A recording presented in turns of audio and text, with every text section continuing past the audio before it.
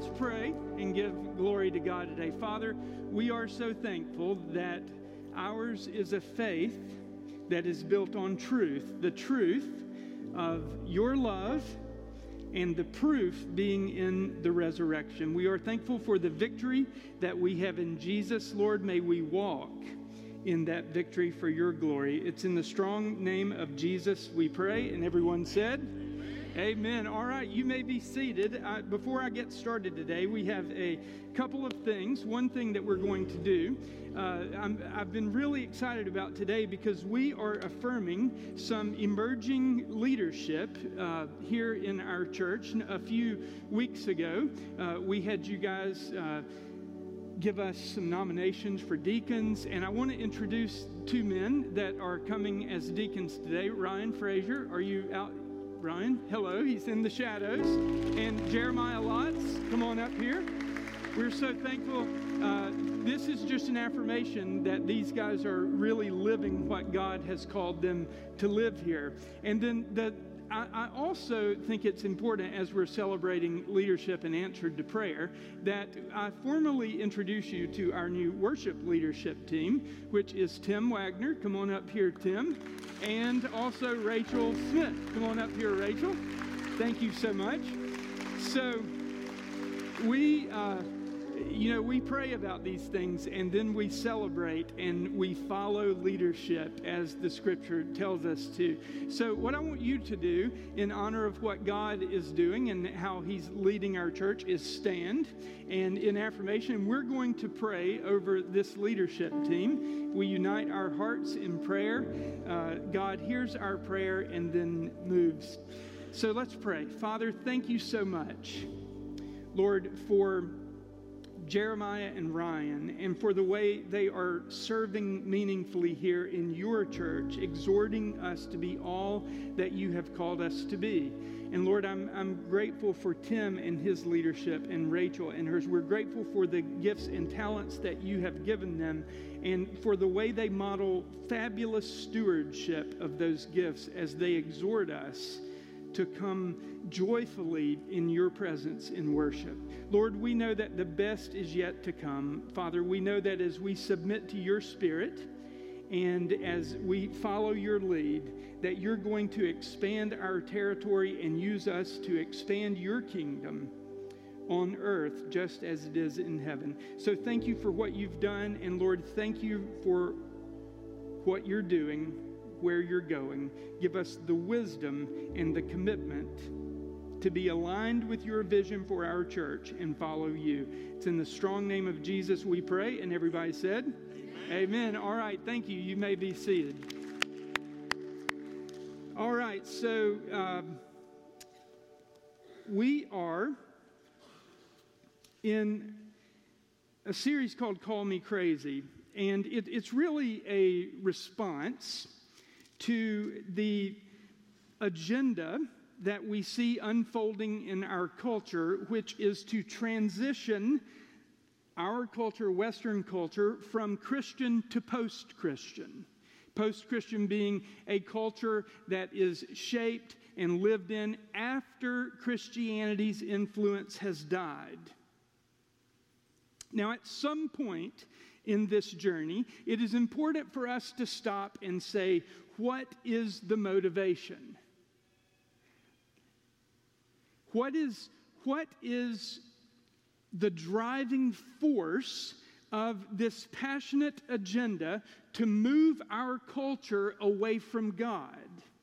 Now, I know that we as believers, those who believe the Scripture and understand what God says is going on in our world, I know that we understand that this battle is not flesh and blood, that there is spiritual resistance. We're engaged in a spiritual battle, and we recognize that the most motivation, the driving force behind this transition in our culture is our enemy. But I want you to think about this. If the zealots of unbelief don't believe in the spiritual world, what is the rationale for their agenda? Why are they so engaged? Now, honestly, zeal for the Christian faith by Christians makes perfect sense, right? We know that God so loved the world that he sent his only begotten Son, that whosoever believes in him will not perish, but will have everlasting life. We understand that Jesus came to seek and save the lost and to connect sinners through forgiveness with God in heaven. And that's good news. And it's great news that we have the privilege of engaging with God in alignment, partnership with his Holy Spirit, in advancing that agenda, in sharing the gospel and changing the world by winning other people to faith in Jesus Christ. But listen, for someone who rejects the gospel, or more specifically, bigger picture, someone who rejects the idea of a creator God and an afterlife, it's a little more difficult to understand the evangelistic fervor that is attached to that position. Why is there a discernible agenda to advance the cause of unbelief? On the surface, anti-belief fervor is irrational because it makes no sense to get all worked up about something you don't believe in. Right? So, think about this. If you're not a believer in essential oils, okay? Are you going to launch a cultural campaign to ensure a post-essential oil culture? No. Well, I assume you won't. Why not?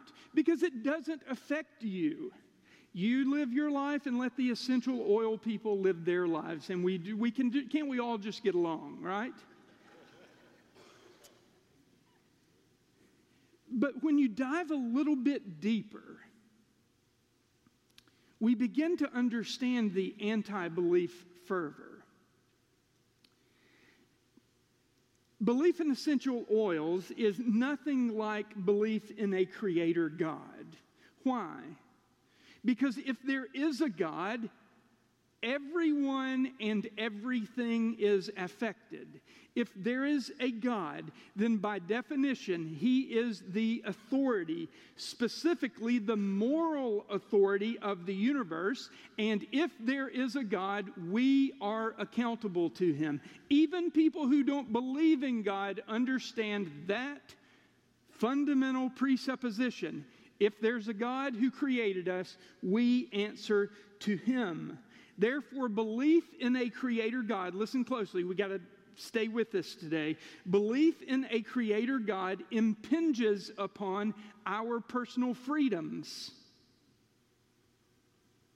because there's an accountability factor. See, I don't get to do what I want to do if I'm obligated to answer to a higher authority, who, by the way, has established a moral code or a standard of conduct by which we are supposed to live. The very existence of God, who is omnipotent, all-powerful, and omniscient, all-knowing, all-seeing, limits our freedoms. There is no question about that. He limits our freedoms. Now think about what happened in your PE class in elementary school. Or maybe why don't we just think about what happened in my PE class in elementary school, okay? So Mr. Rowe was the PE teacher. And every day after we reluctantly dressed out for PE, he would assign for us to get in rows, and we would have like a personal 5-foot circle around ourselves because we were going to do exercises, which the exercises included, but we're not limited to sit-ups, jumping jacks, and push-ups, right? Those are at least what we did. And when it came time for the push-ups, we were supposed to do 20. So there was down 1, down 2, down 3. And while Mr. Rowe was watching us, everybody was engaged. But Not everybody did all 20 push-ups. Maybe only the tryhards did. Why? Because when Mr. Rowe wasn't looking, when he turned his back, we would go to one knee and watch. And then when he turned back around, we were, all in. We were engaged. Why? Because he was holding us accountable. We knew he was watching, and we didn't have the freedom to do what we wanted to do, which was actually nothing. We knew he was watching. Now listen, I think it's absolutely true. A big part of the desire to do away with God, the Creator God in our culture, comes from the desire to be free to do exactly what we want to do.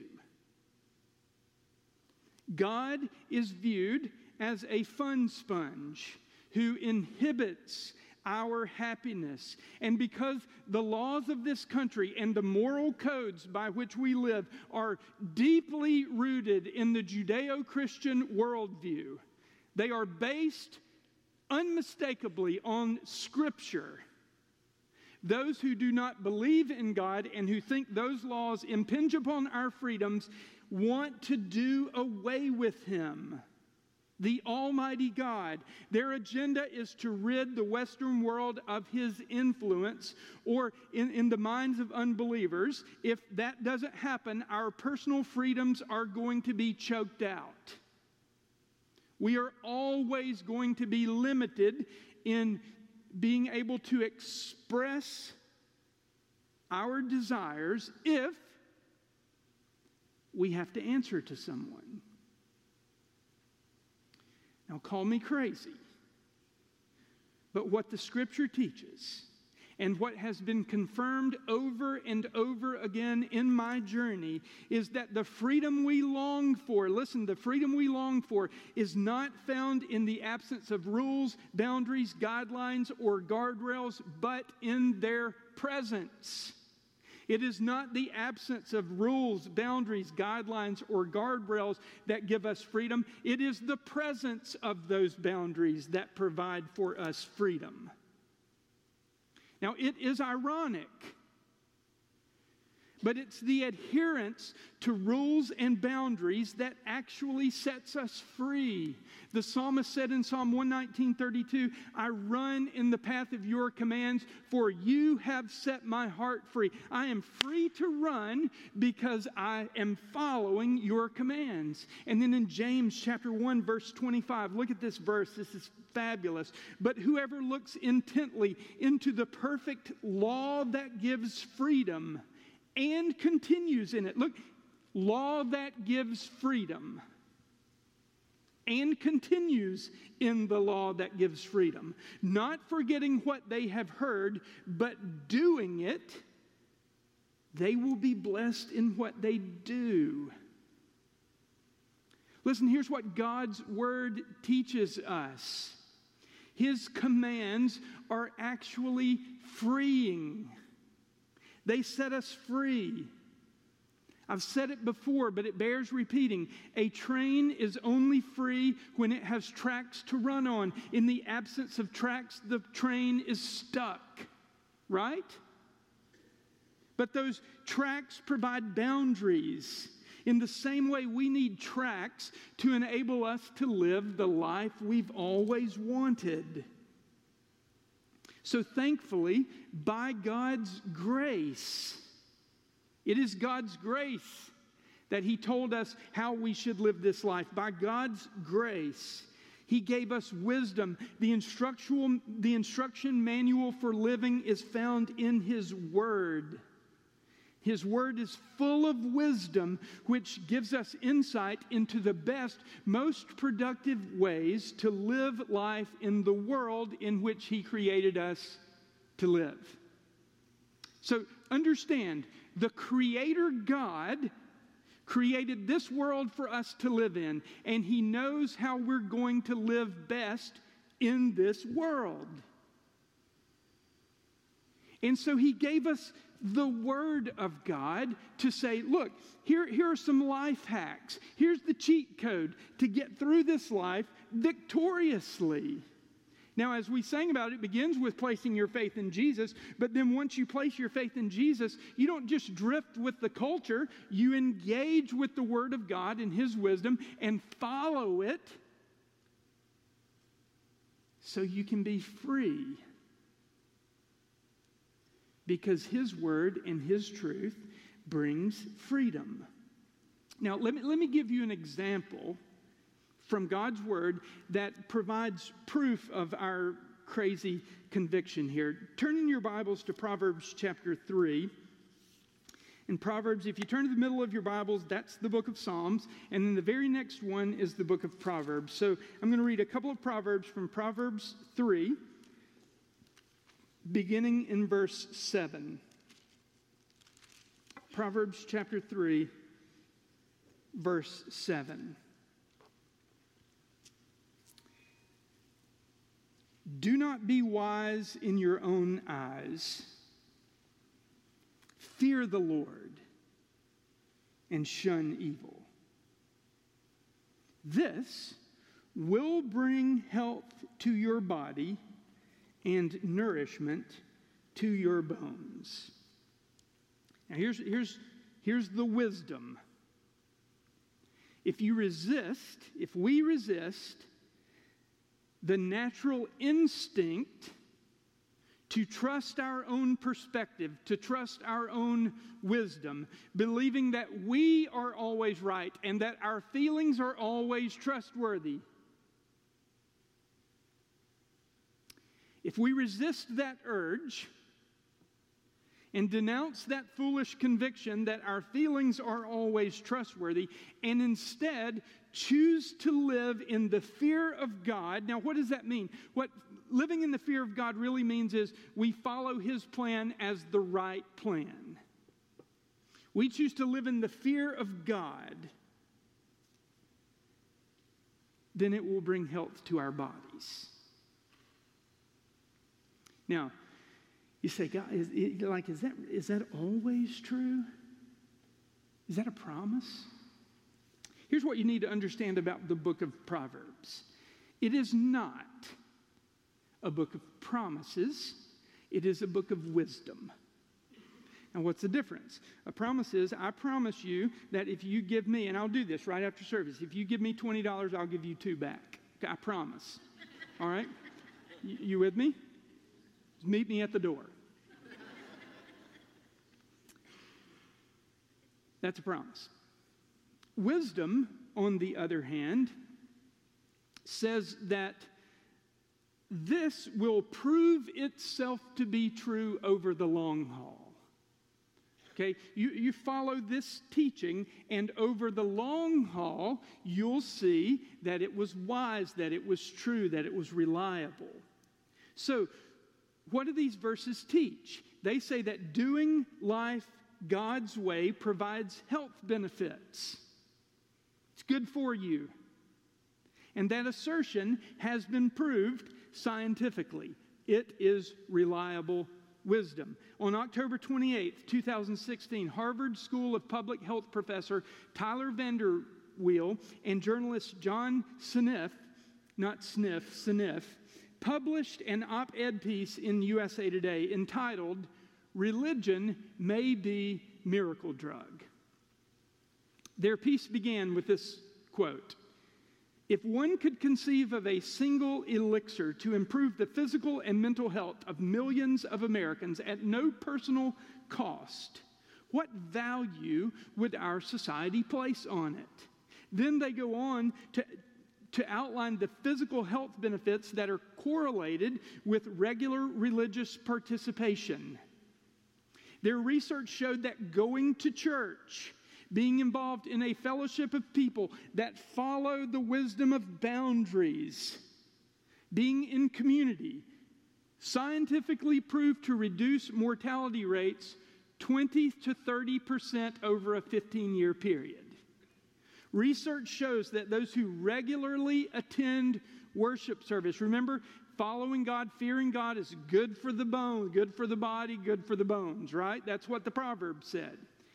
Here's what the research shows. Those who regularly attend services and submit to the teaching are more optimistic, have lower rates of depression, are less likely to commit suicide, have greater purpose in life, are less likely to divorce, and are more self-controlled. Those are the findings. Now, does going to church mean that you won't die in this life? Or that you won't have problems? No. And if anybody tells you it will, they're wrong. This is not a guarantee that there won't be problems, but God's wisdom can teach us how to reduce those problems, how to minimize those times when I am the problem, when I create those issues. The fact is that religious participation, which includes the application of the teachings of God's Word, the application of our faith, it is unquestionably good for your emotional, physical, and spiritual health. Now, commenting on their findings, Dr. Rebecca McLaughlin concluded, turn this data on its head, and the trend toward secularization in America is a public health crisis. Living according to God's wisdom is good for us. It's good medicine. It's healing to the body, health to the bones. So the bottom line, let's pan out from that example. The bottom line is that God knows what's good for us. No matter how you feel, how I feel about what He told me to do, He knows what's best. Father in heaven knows best. And if we apply His wisdom in our lives, if we embrace the restrictions of His guidelines and those boundaries that He provided, then we will be free to live the life we've always wanted. But if in the name of our personal freedom and for the cause of immediate gratification of my desires and feelings, if we choose to do things our way, we forfeit the long-term freedom that we truly desire. See, sometimes you have to get in bounds and say no so you can get to yes. See, every choice you make is a yes to one thing and a no to everything else. So even when you think you're exercising your personal freedom, you may be putting yourself in a cage. And what God's Word and His wisdom teaches is that if we will say yes to Him and no to everything else, shun evil, then we're actually going to be living in this beautiful freedom that He designed us to live in. That example of health to your bones, that's one example where the scientific data support the wisdom of God's Word. And I could just as easily have cited the reliability and benefits of God's wisdom in the management of your money, the offering of forgiveness, sexual purity, watching your tongue, guarding your eyes, disciplining your children. The list goes on and on and on. God's Word proves itself to be reliable and to be the path that sets us free. So the bottom line is, God has wise boundaries, good guidelines, and protective guardrails in every area of our lives, and embracing those restrictions, the ones that come with His wisdom, will always ultimately lead to freedom. Rejecting them, not so much. So whether it is freedom in our health, wealth, or our relationships, or freedom from things like bitterness and regret, God's Word shows us the way. That was David's message in Psalm 19. I want you to turn to Psalm 19. This is just a beautiful passage of Scripture that I would love for you to jot down and meditate on through the week and just celebrate the wisdom of God's Word. Psalm 19, this is a song that David wrote, and I'm going to begin reading in verse 7.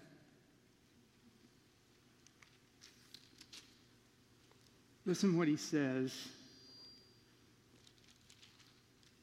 The law of the Lord is perfect, refreshing the soul.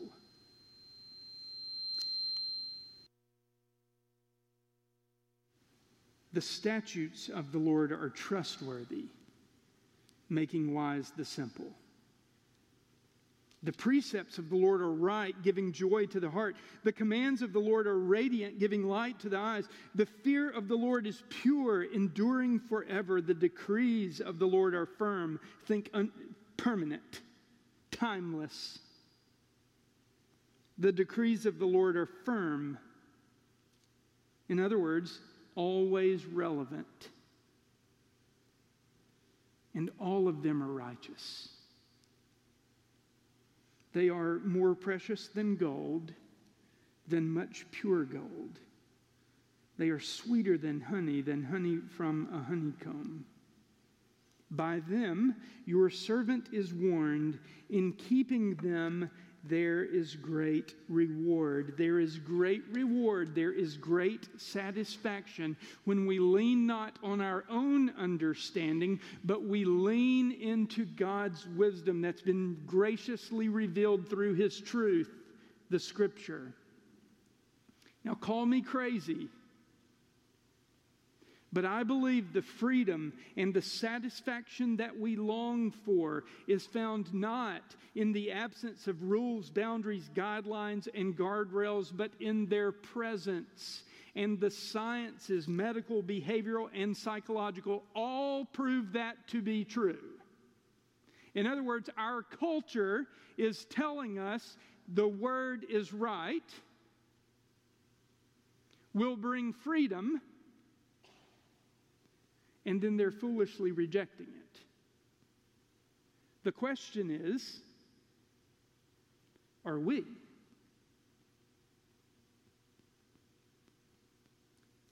I venture to say that most of you who have placed your faith in Jesus Christ would say, look, I don't need all that proof. I don't need science to tell me that God's Word is true. I just believe it. I know it.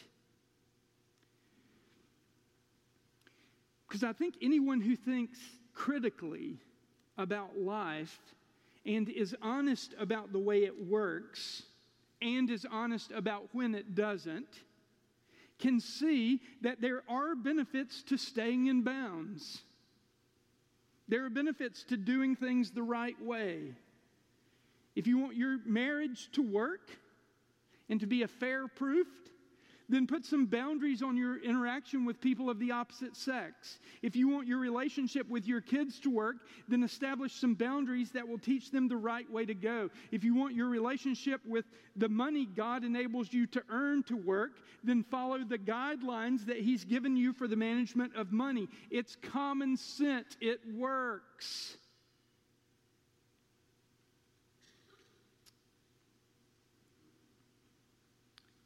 I think we believe that. I think we agree. But if we believe boundaries are good, then why do we spend so much time running through them?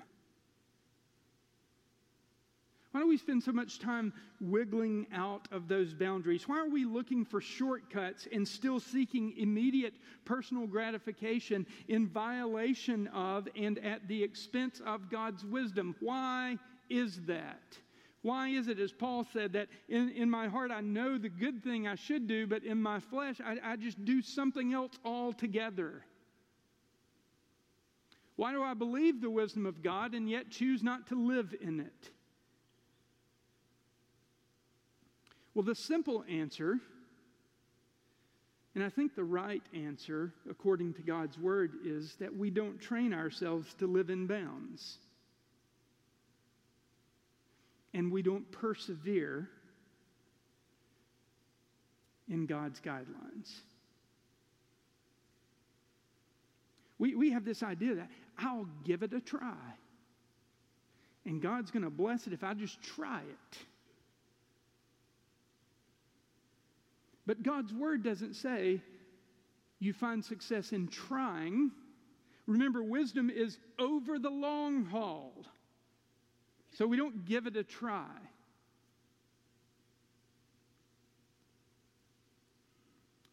We train ourselves to stay in bounds. Persevere on that narrow road. And then we realize the benefits. Look at 1 Timothy chapter 4, verses 7 and 8. And you can just jot that down. Paul was telling his protege in the ministry, Timothy, how to make a go of it. And this is what he said to him, 1 Timothy 4, verse 7. Look, have nothing to do with godless myths and old wives' tales. I wonder if he was writing today, if he would have said conspiracy theories. Don't mess around with that stuff. Rather,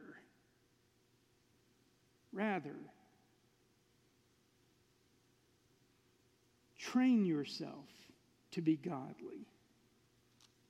For physical training is of some value. Everybody knows that. But godliness has value for all things, holding promise for both the present life and the life to come. Now listen, the word train here is the Greek word gymnos. Okay, and that's the word from which we get our word gymnasium. Okay, and it actually refers to the way that athletes trained and even competed for a prize, and to keep this rated G, they were completely unencumbered by restrictive clothing. Okay?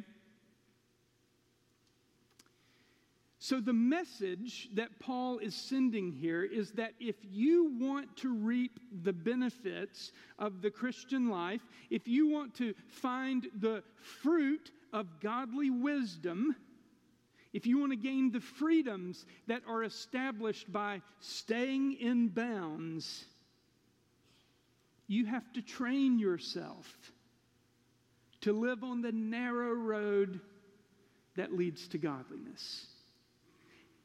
It's not easy. It requires training. Jesus said, broad is the road that leads to destruction, the opposite of freedom, and narrow is the road that leads to life, which is freedom, and few travel thereby. You know why few travel on the narrow road? Because few engage in the training necessary to stay in bounds.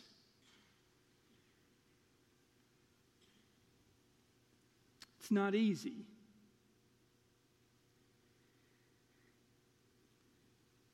How much training do you do for yourself? Do you engage in for the purpose of godliness? There are two practices that we need to employ if we're going to train ourselves to godliness. And the first is we need to identify the encumbrances, those things that prevent us from staying on the narrow road. And then secondly, we need to continuously throw them aside. So we identify the encumbrances and then we continuously throw them aside. Look at Hebrews chapter 12, verse 1. This is a fabulous verse. Therefore, since we are surrounded by such a great cloud of witnesses, and who are these witnesses? They are people who lived by faith. They leaned into the wisdom of God, and people said, they're crazy. And they said, call me crazy, but I'm doing it God's way. We're surrounded by this great cloud of witnesses who have lived in wisdom. And since we can see what happened with their lives, let us throw off everything that hinders and the sin that so easily entangles, and let us run with perseverance the race marked out for us. The first thing we have to do if we're going to live in God's wisdom is identify the encumbrances. What entangling alliances trip you up?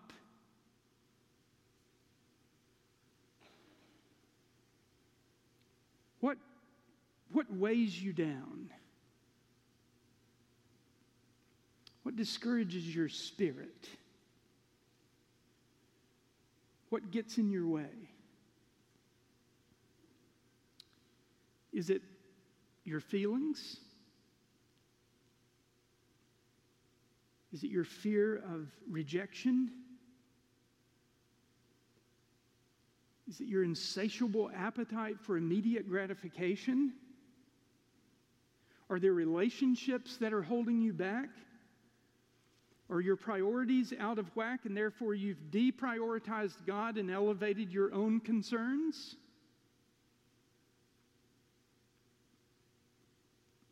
Those are encumbrances. They're what the Proverbs call folly.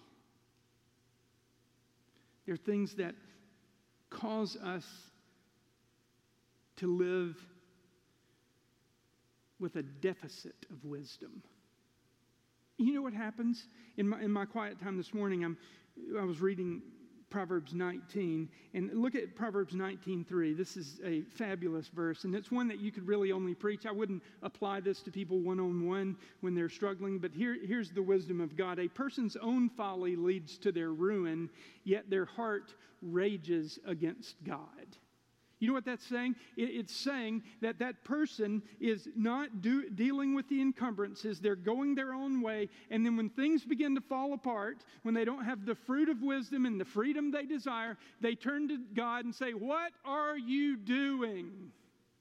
Where are you? And the wisdom is, look in the mirror. What are you doing? You can't live foolishly and expect the fruit of wisdom in your life. So the first thing we have to do is identify what encumbers us, what keeps us from running freely on that narrow road. Because those things that entangle us will trip us up and limit our freedom. So first we need to identify the encumbrances. The second thing we must do is continually throw them aside. That requires perseverance. Like you can't say, I'm not going to do this today and expect the fruit of wisdom and freedom and then re-engage tomorrow. Obviously. And what we need to understand is, yes, while there's victory over those things that encumber us because we have faith in Jesus, that victory needs to be won daily. Our victory that ensures that we're going to spend eternity with God is a permanent victory. Our victory over the sin that so easily entangles us may be weekly, may be daily, may be moment by moment, especially if you have some addictive tendencies. You might just have to overcome every minute of the day. It requires perseverance. Perseverance says, look, if I understand that if I'm going to finish this race, if I'm going to live by God's commands, I'm going to have to choose not to quit. It doesn't matter how I feel about it. It doesn't matter what the feedback is telling me. Is this working? No, this isn't working. That doesn't matter. We have a great cloud of witnesses that tell us to stick with it, persevere. And if you persevere, then you'll step into the fruit of wisdom. We believe in God. We believe in His Word. We stay in His boundaries. We say, I believe who God created me to be. I believe in what God has called me to do, and I will not quit. You know who didn't quit? Jesus didn't quit. You think that was easy? Live a life where you're persecuted continuously for being who the Messiah, the Son of God.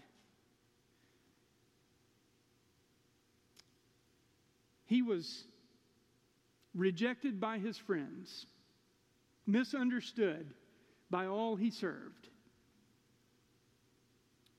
He was accused of crimes he didn't commit, found guilty, tortured, and hung on a cross.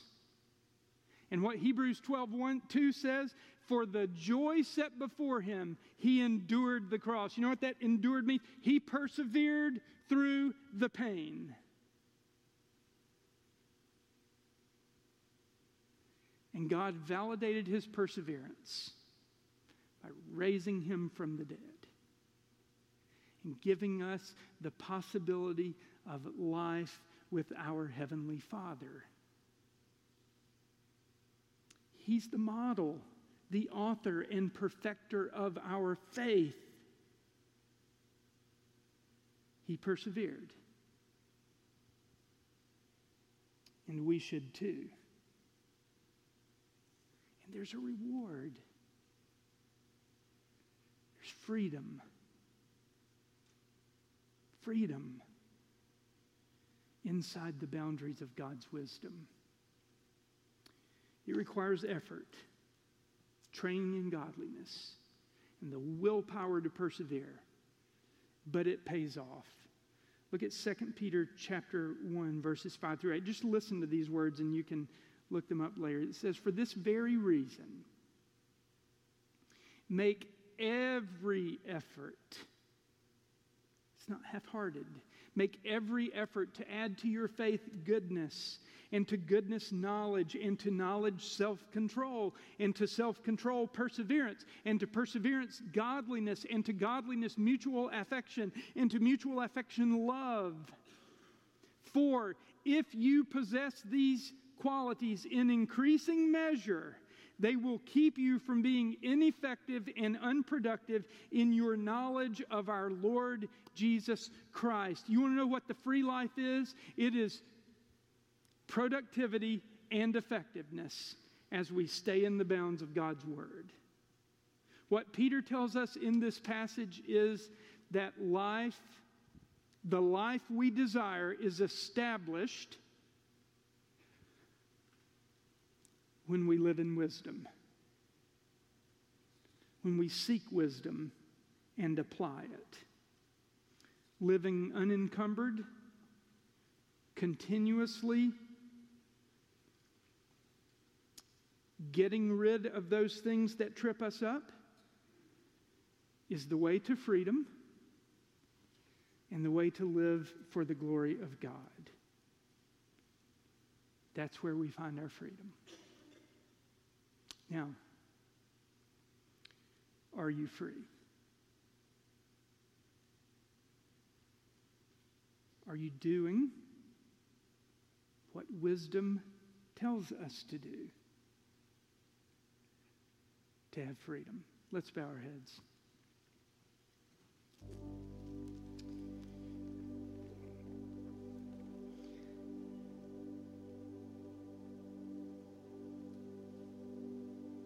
Do you have faith in the truth and wisdom of God's Word. A living faith that follows that wisdom produces life and fruit.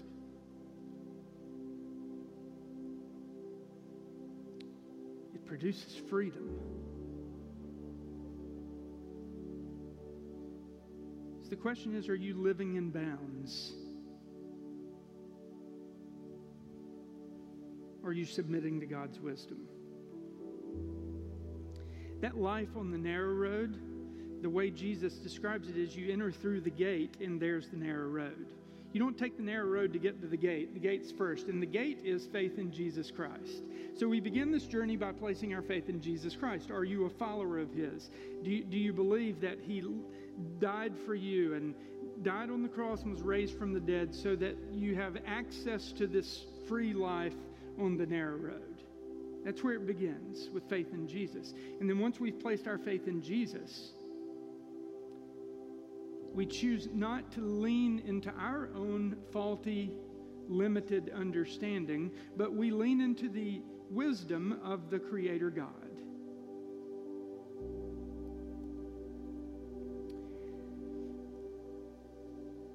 How many of your decisions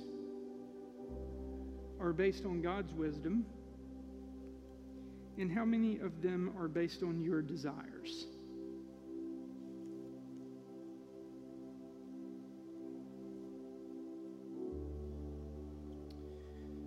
God's wisdom brings freedom.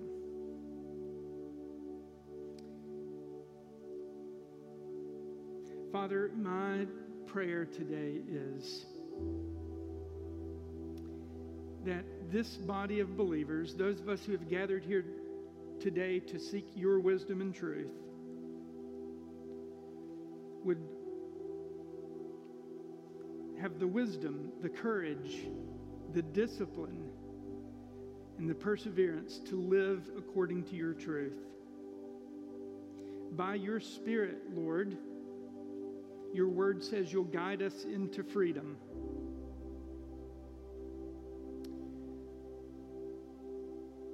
Let us live in that freedom.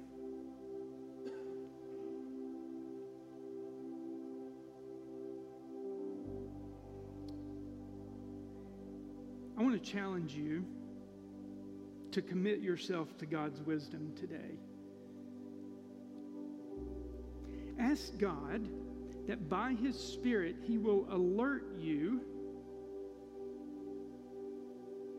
when you're living for yourself, when you're making a decision based on your understanding or your feelings.